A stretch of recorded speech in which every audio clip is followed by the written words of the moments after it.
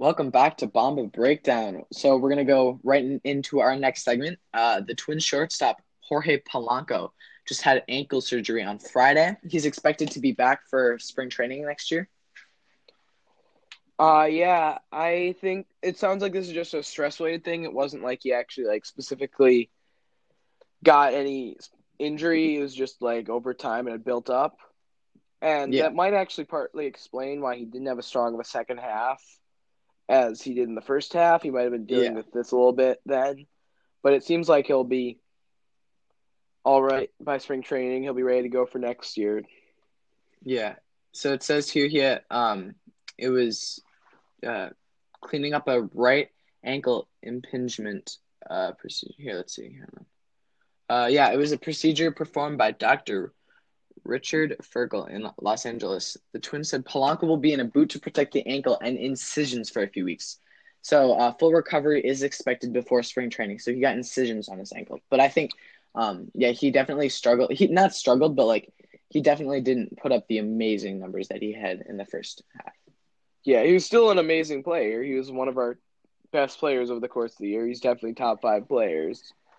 But he just wasn't as strong in the second half, and you wonder if that might have been weighing on it a little bit. Yeah, It's a long season definitely. they play, so it can wear you down after a while. And he And didn't he's he was one of our only players that didn't miss significant time with an injury, so that also oh could have yeah, had something to do with it. yeah, and he's getting paid. Let's see, it's like $5 million a year right now. Like his current contract is like $5 million per year. He's Yeah, 26. He hit 295 with 22 home runs. it was a That's really good deal really we good. signed him to last year. Yeah, Oh yeah, him and Kepler. That I was really happy with those those. extensions. I wonder do you think there's anyone we're going to give that sort of extension to this year? I don't know. I've Um, heard talk that we might do that for one of our other younger players, but I don't know, like yeah. Garver or How's Rise, we could Sano's lock up with an contract? extension. Sano's going to be a free agent, not after this next year, but after the year after that. And we could offer him an extension, but it sounds like he probably wouldn't accept an extension at this point because he's so close to hitting free agency. But I don't know. Yeah. Do you think we would sign him again though once he becomes a free agent? I don't know. He's going to be one of those players that will probably be very expensive, especially if he keeps doing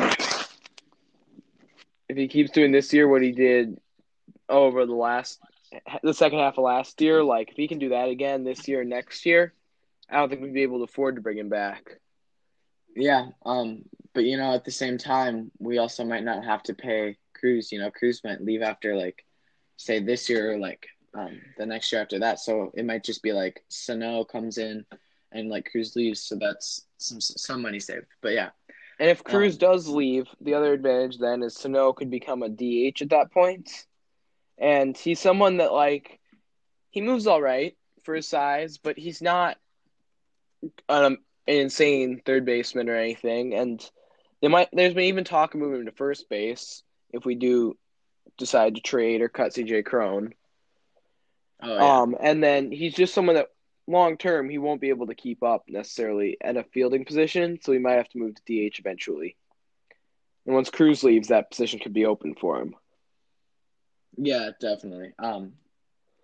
I think also I'm looking here at kind of we were talking a little bit before about how the we're gonna have a really fun season, kind of like we were talking about before. We're gonna have a really fun season this year. But when we won the World Series in '87 and '91, kind of after that, players started to leave, and it became really really hard to afford them. I just really don't want that to happen because this is such a fun team. I just don't want it to be like, Kepler gets too expensive, Polanco, Sano gets way too expensive, and then like we just can't keep those guys. I just I don't know how it's gonna that's one of the things I'm really that's always really that's one big flaw with like having a really successful team, especially with like winning the World Series. Like Rendon is Rendon already with another team? Let me see. No, but that's the But thing. With the he's not Nationals, they're going. going to lose a lot of players. And the thing about Minnesota is we're not a big market. We're a pretty small market. We don't get a ton of fans. Our owners aren't super rich. So we don't always have a ton of money to spend on free agents and stuff. So when our players leave, we can't really always afford to bring them back. We lose a lot of promising young players because we just can't afford it. And it really stinks because then the Yankees fans get all of our exciting young players, but which is definitely the opposite of what we're going for here. yeah, I just can't imagine Max Kepler or Miguel Sano playing for the Yankees. That would just Oh suck. no, that is no. I can't. Oh We're my not going to talk gosh, about that no, anymore. we're not gonna just no. That's not even in. That's I can't even see. Oh, Speaking of oh Twins gosh, players playing for other teams, Kyle Gibson signed with the Rangers. That's exciting for him. that is very exciting for him. It is a $30 million deal, 3 years with the Rangers. That is he's He had getting a paid rough, he had a almost as rough much year as this year Cruz. because he'd been Oh yeah, hurt a lot. He was hurt a little bit. He was struggling with arm issues, and he was pitching through them. It just things didn't turn out great for him this year the way he was hoping. But he was the longest tenured Twin before he left now, and he's yeah. a guy that it's good. He deserves to go get to play somewhere else where he can get an actual shot in the rotation, and hopefully he can pitch better than he did this year. Yeah, and I mean, he had a really good season in 2018. He posted a 3.62 ERA, 179 strikeouts, started in 32 games, 196.2 innings pitched. He had a really solid season then, and then he just, he battled sickness, and He was sick kind during of went spring downhill. training, and it just took him a while to get going. And it wasn't Yeah, the year he was hoping for this year. definitely not. And I think same with the Twins. Like he had some. It ended up kind of flipping. Like Perez at the very beginning of the year, I remember was like a phenomenal. He was like Yeah, 72 he at was the pitching beginning of the so year, well at the start. and Gibson was struggling, and then Gibson and Pineda kind of picked it up and kind of came in the clutch. But Perez then didn't stop pitching so well, and Odorizzi yeah, didn't pitch as strong. yeah, and then Yeah, Barrios kind of was having a lot of shaky starts. But then I think Gibson just couldn't keep up with like that kind of burden, and he just kind of fell behind and yeah. didn't pitch that He great. just had all sorts of different minor injuries and stuff that kept him off the field. But the Rangers are hoping they can take Gibson and do to him what they did to Lance Lynn this past year. They signed Lynn Yeah. coming off of a year that, in 2018, the Twins had traded him because he was pitching poorly. He had a 5.1 ERA with the Twins, a 4.14 ERA with the Yankees, and it's just a pretty miserable year for him there. But then Texas signed him this year, 3.67 ERA, and he ended up getting fifth in the Cy Young voting. Like, they're hoping they can do something like that to Gibson. They can just turn him around, find a little thing they can fix. Yeah, but you want to know what I'm also worried about, like starting pitching is the Yankees, like definitely something they struggled with a lot was starting pitching. Like J.A. Happ and stuff like Yeah. that. They really struggled. But then say they go out and get some big name like Strasburg or Cole or something like that. That's really scary to me because then they would have they have a lockdown bullpen. They have a really good offense. They hit one less home Lots run of than depth, us this yeah. year. They have a lot of depth. And then this year, because wasn't it Severino who was like injured for the beginning of the year? Yeah, Severino was injured for most of the year this year, and then most of the their pitching has not been great. Their starting pitching has not been very good recently, but he's someone that's they can always they could always go sign any free agent they want. It seems like they're always connected to top free agents. And this year's a really strong pitching market. I think that was for them last year. It wasn't a super strong pitching market. And so they weren't able to address that. But then this year, if they address that, it's kind of scary. Oh, yeah, definitely. I just really hope we don't end up playing them in the playoffs because that never ends well. Oh, yeah, definitely not.